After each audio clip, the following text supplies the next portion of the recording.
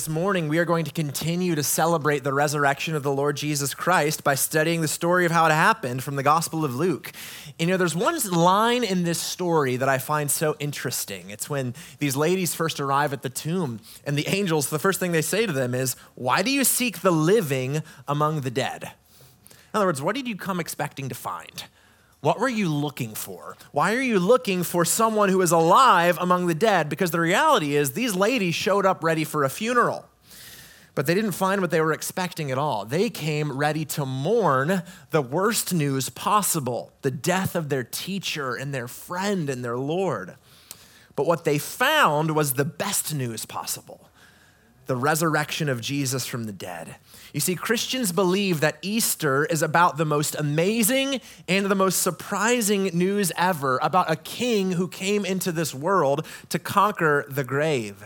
But I know that in a room like this, there's bound to be a wide variety of backgrounds and perspectives, and it might be different if I were to ask everyone in this room, what does Easter mean to you? What does Easter mean? And I think there's basically 4 different approaches that we can take when we talk about Easter or Resurrection Sunday.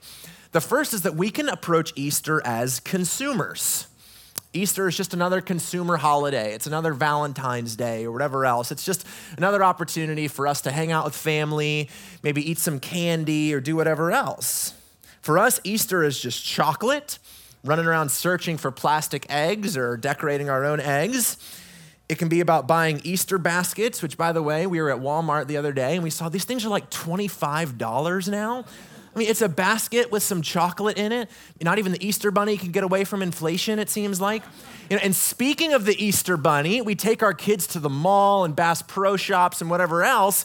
We wait in line for 2 hours to torture them by forcing them to sit on this stranger's lap. I mean, our girls, we took them last year and they were so terrified that we didn't want to put them, they think they're still traumatized from last year. And for a good reason, because if you made me sit on some creepy dude dressed up as a rabbit's lap, I'd be terrified too. But the point is, for a lot of us, Easter can just be that. It can be bunnies and chocolate, and that can be the extent of it. It's a consumer thing. But others of us can approach Easter as skeptics. Because in our modern world, we are far too sophisticated. Those ancient people were idiots, so they could believe in things like miracles, but not us today. We have science. We are far too sophisticated to believe that a dead guy actually came back to life again. That's crazy stuff. But let me encourage you, if that's you this morning, you're in really good company. Because that's exactly how Jesus' best friends reacted to when they heard about the resurrection. But what I hope you'll carefully do this morning is consider the evidence as we journey to the empty tomb together, because you might just find the living where you expected the dead. But third, others of us can approach Easter as indifferent believers. Indifferent believers. Here's what I mean by that little phrase. You would call yourself a Christian and you would believe on an intellectual level, sure, Jesus was the Son of God, and sure, Jesus rose from the dead, but who cares? I mean, why does that really matter? What difference does that really make in my life today? Sure, that happened 2,000 years ago, but I've got work tomorrow morning. I've got bills to pay. I've got lunches to pack. I've got stuff going on. Why does that event that happened in history make a difference in my life today?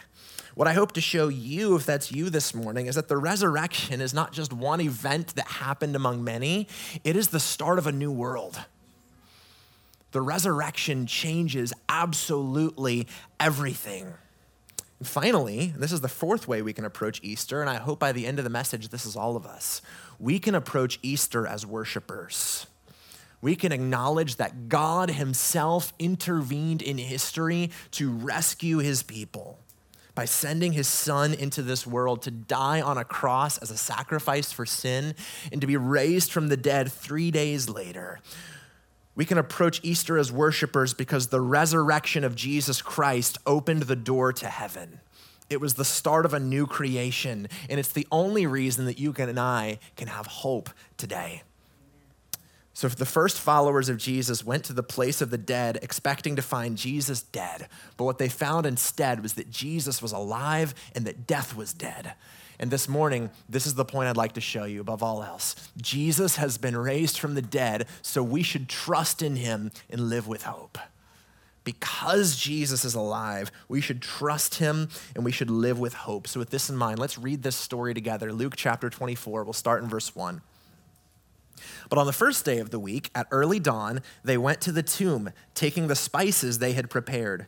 But they found the stone rolled away from the tomb. But when they went in, they did not find the body of the Lord Jesus. While they were perplexed about this, behold, two men stood by them in dazzling apparel. And as they were frightened and bowed their faces to the ground, the men said to them, "Why do you seek the living among the dead? He is not here, but has risen. Remember how he told you while he was still in Galilee, that the Son of Man must be delivered into the hands of sinful men and be crucified and on the third day rise." And they remembered his words, and returning from the tomb, they told all these things to the 11 and to all the rest. Now it was Mary Magdalene and Joanna and Mary, the mother of James, and the other women with them who told these things to the apostles. But these words seemed to them an idle tale, and they did not believe them.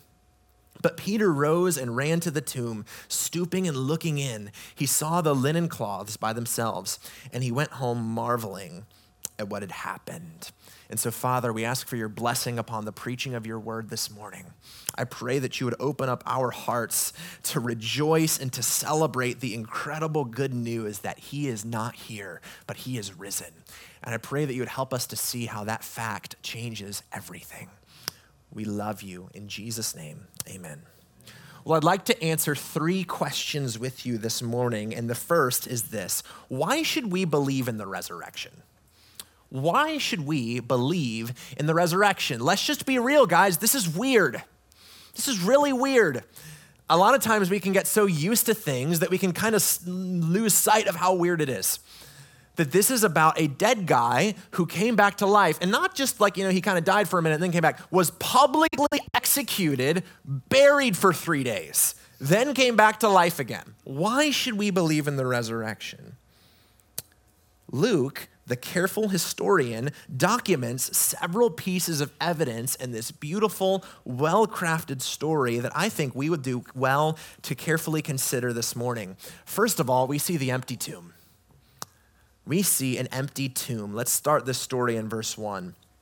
It says that the women had prepared spices to anoint Jesus' body for burial. Those would have been very expensive.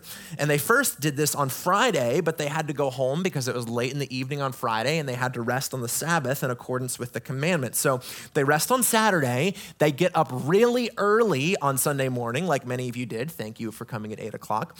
So they get up really early on Easter Sunday morning, and they come to prepare his body with the spices. And they did this to be an act of devotion to honor Jesus' body and prepare it for burial. But that's just the point I want to start by making.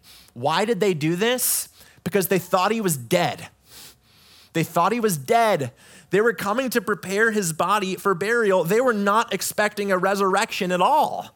In fact, if you were to read John's account of the resurrection, when Mary Magdalene gets there and she sees that the stone has been rolled away, she goes, "Oh no, someone stole the body." Resurrection never even entered her mind. When they got to the tomb that morning, the stone had been rolled away. And here's the key for us. They went out on Easter morning fully expecting to find an occupied tomb, and they were absolutely shocked to find it empty. And friends, that tomb really was empty. The 4 Gospels all give us eyewitness testimony. And I want you to think about this.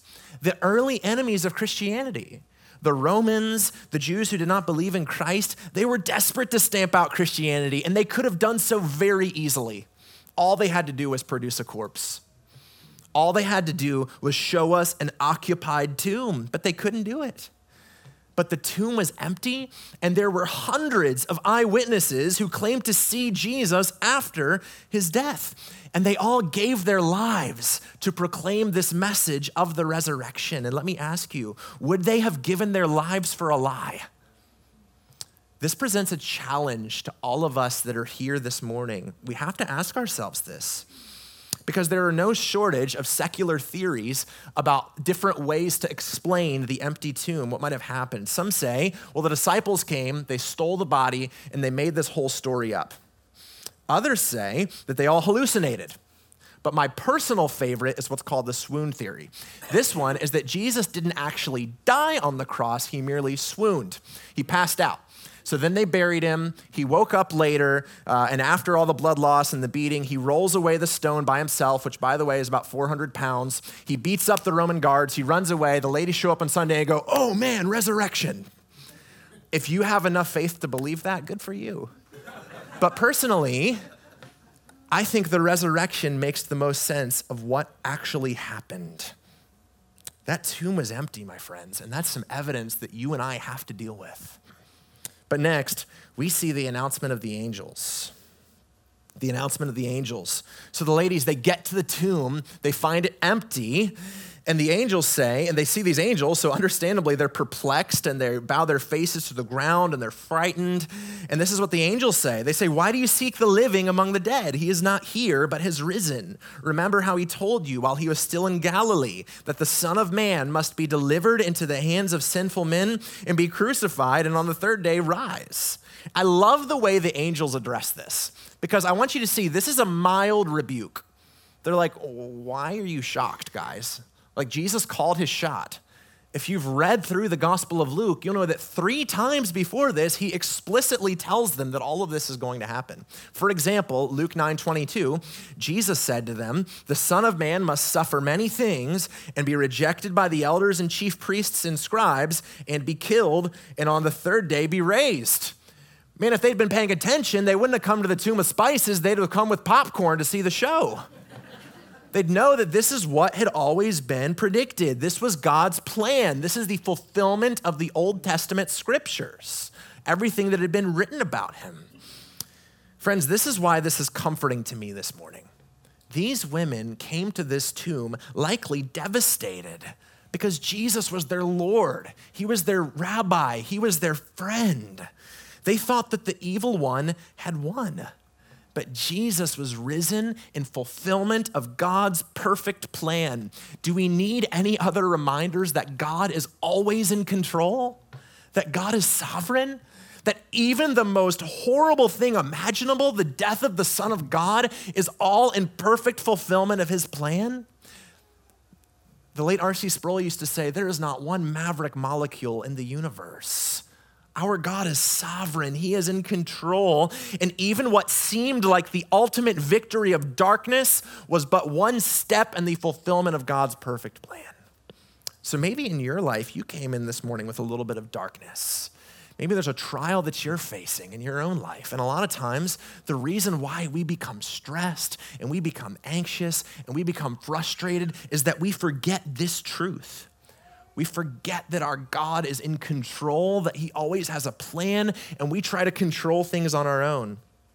You know, I read this week, the week before his death, Martin Luther was riding back and forth with his wife. He was in a different town, and she was worried about him. And since it was the week before his death, maybe she had reason to. But this is what he said to his wife. Martin Luther, to the holy lady, full of worries, pray and let God worry. You have certainly not been commanded to worry about me or yourself. Cast your burden on the Lord, and he will sustain you. These angels are reminding us that every bit of this was God's plan, and we have peace when we learn to rest in that. But the next piece of evidence that we see is the witness of the women. The witness of the women. Continuing in verse 8, it says, they remembered his words, and returning from the tomb, they told all these things to the 11 and to all the rest. Now it was Mary Magdalene and Joanna and Mary, the mother of James, and the other women with them who told these things to the apostles. So now they believed that Jesus was risen from the dead, and they're filled with joy, and they're on the way back to tell the disciples. But there's a detail here that's incredibly significant that I don't want you to miss this morning. The first eyewitnesses to the resurrection of Jesus Christ were women. They were women. Why is that significant? Don't throw rocks at me, okay? This is not Nate speaking. I'm just telling you the reality that in first century culture, the testimony of women was not regarded very highly at all. In fact, there were some ancient historians who said that the testimony of a woman was not admissible in a court of law, because their word was not viewed very highly. Early critics of Christianity among the Romans used to mock this very thing, that women were the eyewitnesses to the resurrection. Why does that matter? Here's why it matters. If you were making this story up, you would not make women your first eyewitnesses. You would not. It would weaken your story in this culture. The only reason it would be here is if it's true. And not just that, Luke names names. He says it was Mary Magdalene, it was Joanna, it was Mary, the mother of James. The chapter before this, he said it was Joseph of Arimathea's tomb. Why does he name names? Because I want you to know, Luke is only writing like 30 years after the events. A lot of them are probably still alive. This is a way of saying, you don't believe me, go ask them. If they're making this up, why cite your sources? Why give footnotes? Every bit of this story has the marks of authenticity, that this is a historical account, not a fairy tale. But there's one last piece of evidence I want to show you. That's the doubt of the disciples. The doubt of the disciples.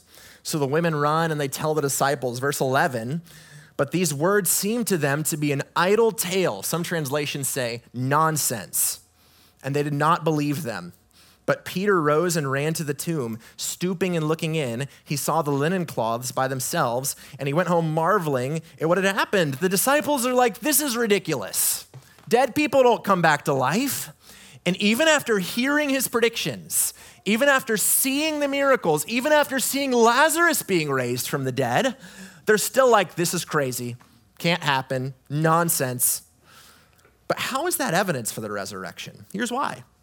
A lot of people assume, and there's other theories that I mentioned, that, ancient people are just superstitious. They're dumb. They're not as intelligent as us modern people. They didn't have antibiotics. They didn't have iPhones. They didn't have Google. They didn't have all these things.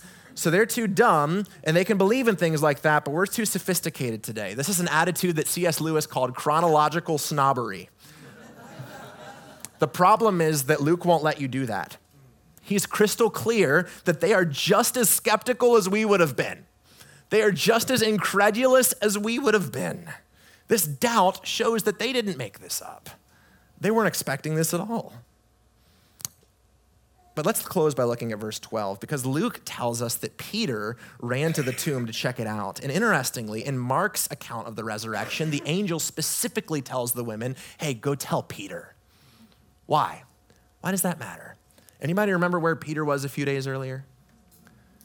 He was denying Jesus. He betrayed him at his darkest hour. And now Jesus is reaching out to him through the angel. This shows us the ability of Jesus Christ to redeem and restore no matter what we have done. And here's why this is good news for some of you this morning. Maybe you haven't been to church in a long time.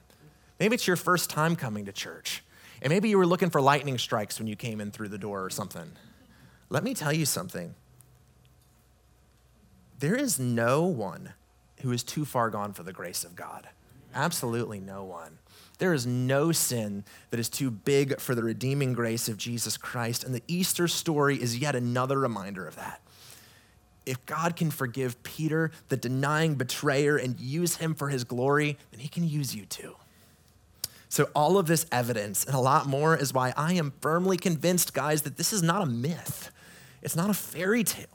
Jesus Christ bodily rose from the dead in time and in history. And if you're here today and you're skeptical about that, we would love to journey with you as you investigate the claims of Christ. I've already alluded to it, but let me just plug one more time. We have these great little books, The Case of Easter, for Easter by Lee Strobel. And Lee Strobel has a really cool story. He actually was an atheist, very skeptical, and he actually set out to disprove Christianity. And he was smart enough to know, though, if you want to disprove Christianity, all you got to do is get rid of the resurrection.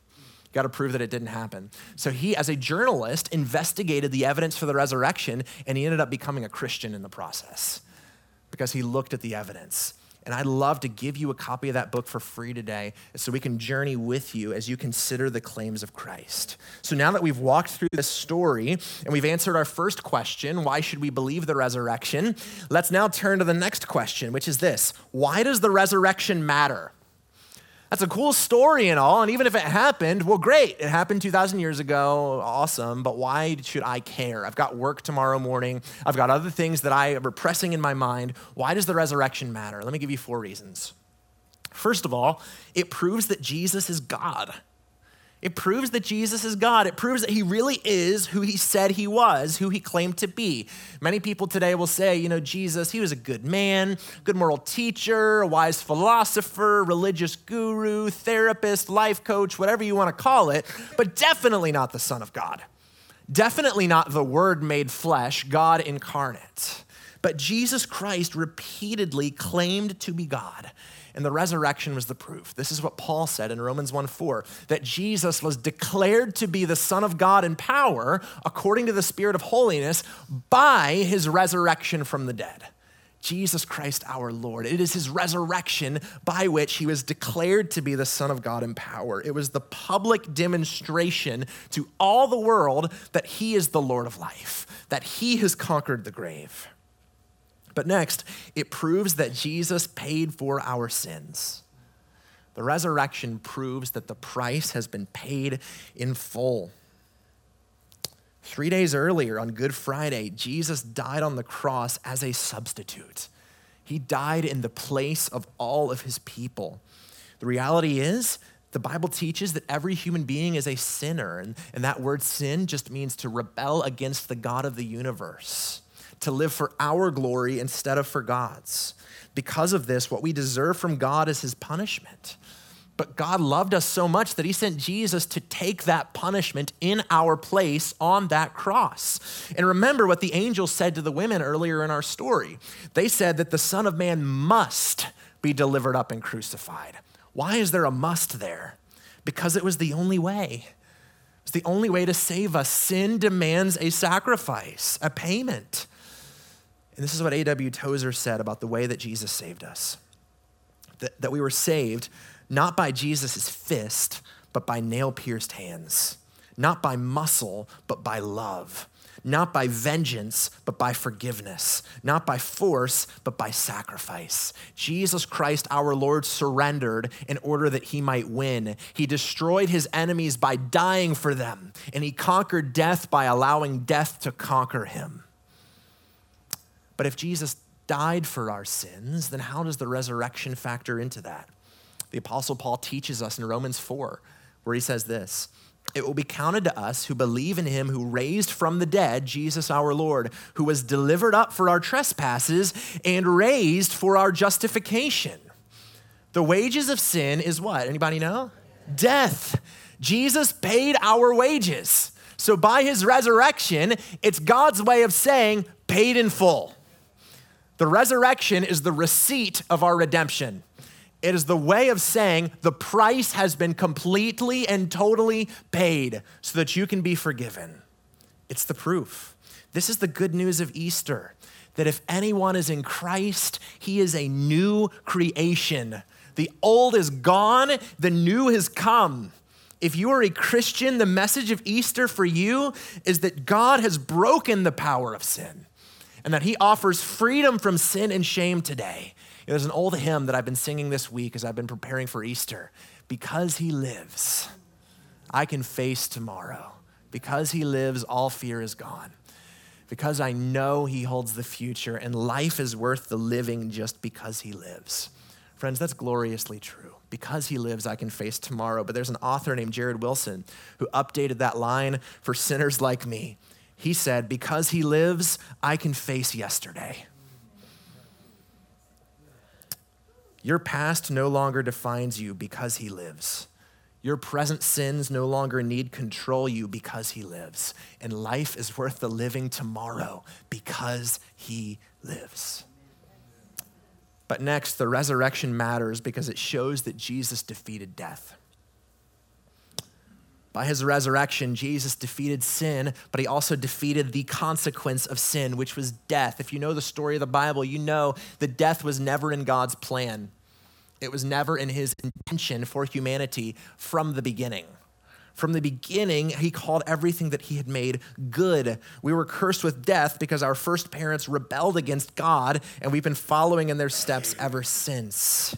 And because Jesus dealt with sin by dying and rising from the dead, he dealt with the consequence of sin, which is death. And this is what the risen Savior says to his people today. This is what Jesus said after his resurrection in Revelation chapter 1. "Fear not, I am the first and the last and the living one. I died, and behold, I am alive forevermore, and I have the keys to death and Hades.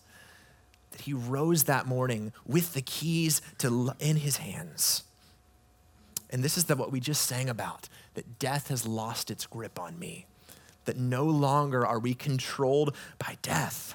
If you're a Christian, yes, you will still die physically one day unless you get the Elijah treatment. You probably won't, but you're still gonna die physically one day unless the Lord returns first. None of us gets out of this thing called life alive. But one day when Jesus returns in glory, we will be raised with him. We will get new bodies and we will live in a new heavens and a new earth. Romans 8:11 says, if the spirit of him who raised Jesus from the dead dwells in you, then he who raised Christ Jesus from the dead will also give life to your mortal bodies through his spirit who dwells in you. We will be raised. And here's why this should encourage you this morning. The Bible tells us that in Christ, death has lost its sting. It's lost its sting. We're still gonna die, but the sting has been removed. All death can do to you as a Christian is usher you into everlasting joy and peace. So do your worst. You know, I read a story this week about a father and his young son who are riding in their car on a warm spring day, kind of like how I wish today was. We had all the pretty weather like in the middle of the week when we're all at work. Then Easter, it's like 50 degrees, sorry. I've preached on complaining before. I know I shouldn't do it. So a father and his young son are preaching, they're riding, that's just me with my kids. They're riding in the car on a warm spring day with the windows down and a bee flies into the car. And this son is actually deathly allergic to bees. And he becomes terrified when he sees this bee flying around and he starts shouting out and covering himself. So the father then reaches out and he grabs the bee. He holds it in his hand for a few seconds and then he lets go. But the bee wasn't killed and it starts still flying around and it's still buzzing and the son is still terrified and he's yelling out. But the father reaches out his hand one more time, but this time he doesn't grab the bee. This time he shows his son his hand and he shows him the stinger in his hand. And he said, listen, I know you can still hear him buzzing, but he can't hurt you anymore because I've taken the sting. Friends, Jesus Christ has died on the cross for us. And so though one day we will die, he has taken the sting. He's taken the sting in our place. This is why the Apostle Paul can say, for me to live is Christ and to die is gain, because it leads us into the presence of God. But finally, the resurrection gives our lives a new purpose. The resurrection of Jesus is what gives meaning to our lives today. You know, the Apostle Paul in 1 Corinthians 15 says that if Christ has not been raised, you might as well eat, drink, and be merry, for tomorrow we die. In other words, if Christ has not been raised, then Christianity is not true. If Christ has not been raised, then Christianity is the biggest hoax in the history of the world. I know that's strong language. I intend it to be. It's all built on the resurrection. It is the foundation. It is the linchpin, as Pastor Sean says, of Christianity.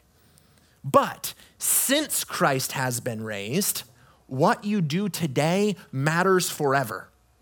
Since Christ has been raised, every moment has eternal significance, and therefore every day is an opportunity to live for the glory of God.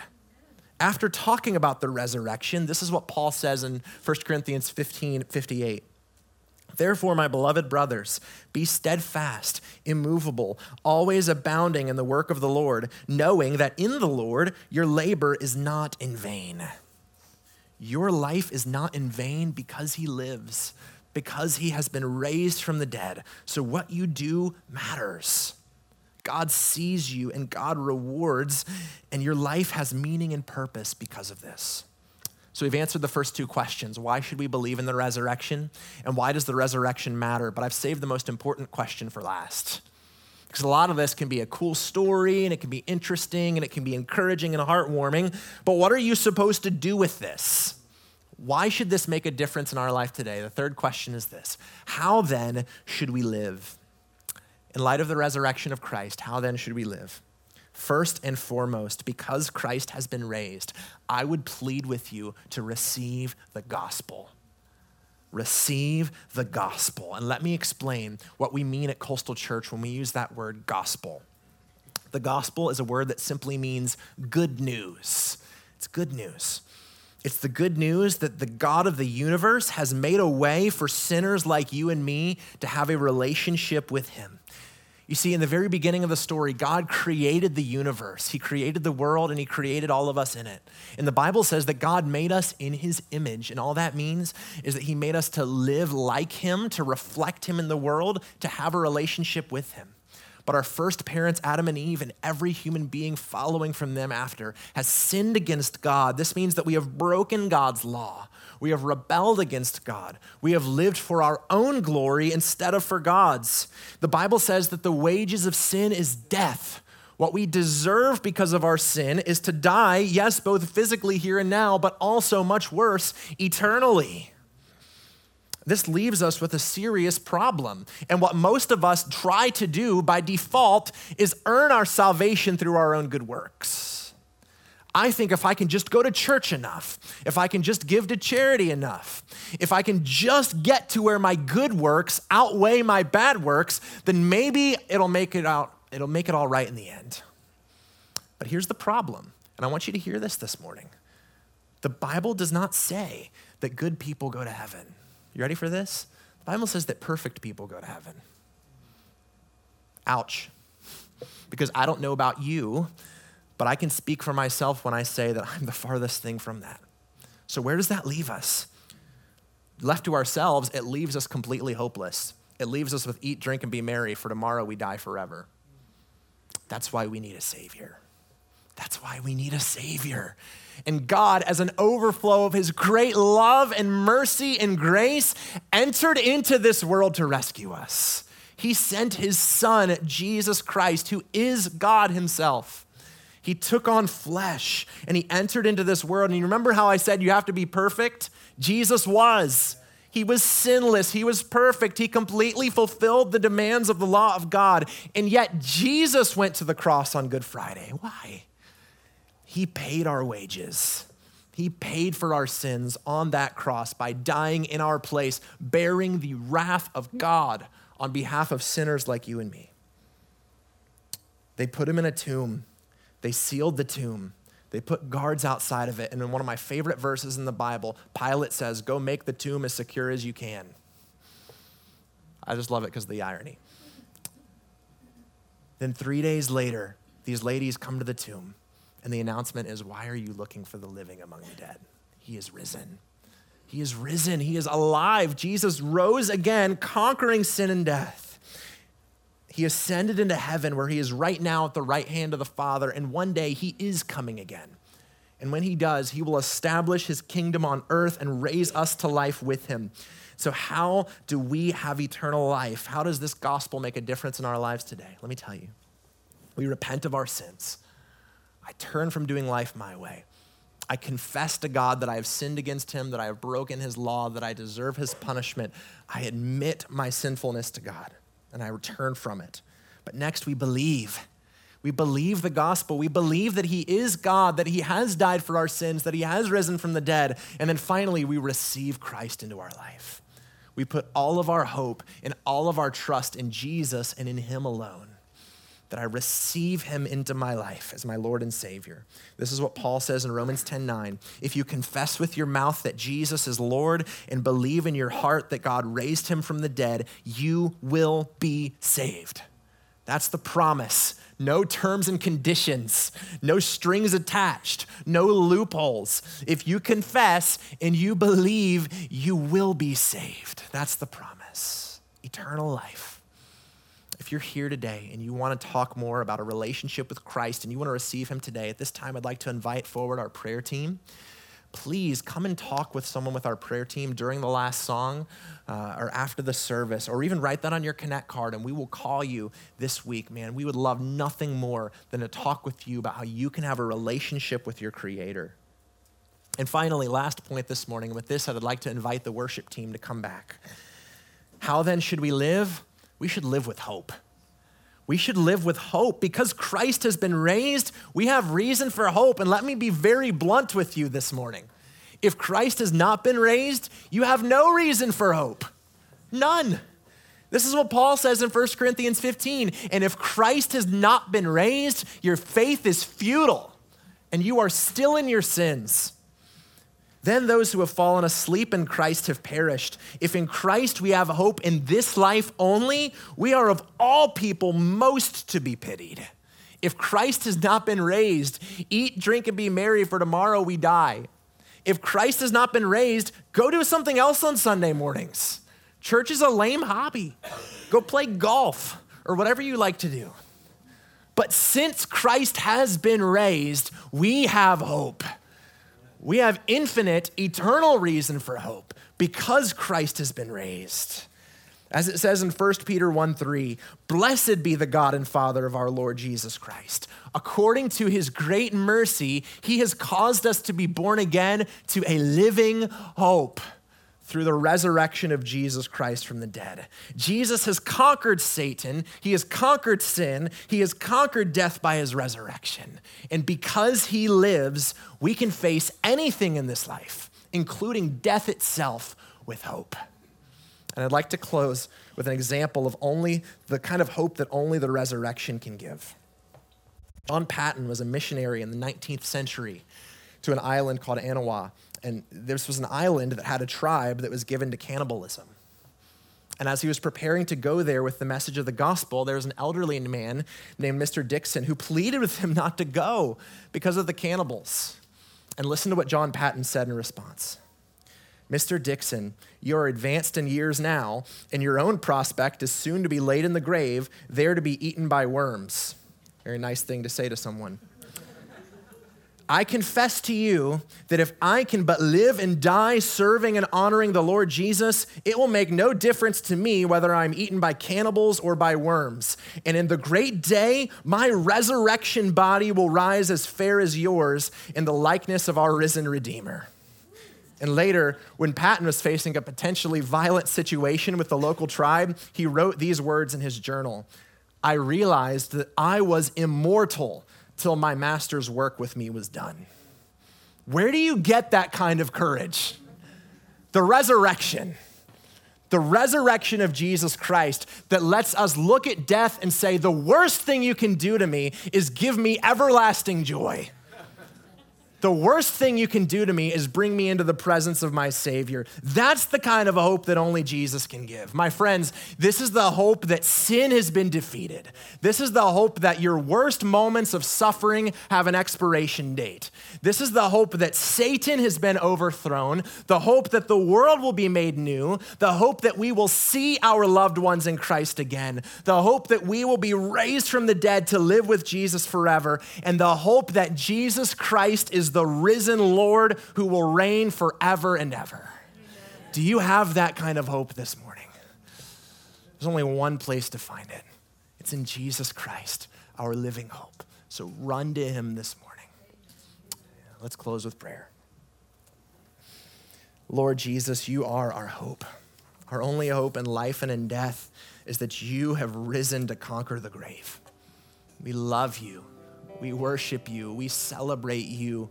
You alone are worthy, God. So, Lord, we pray now that as we go from this place, we would go with an unshakable hope because of the resurrection of Jesus Christ. We love you. We worship you. And it's in Jesus' name we pray. Amen.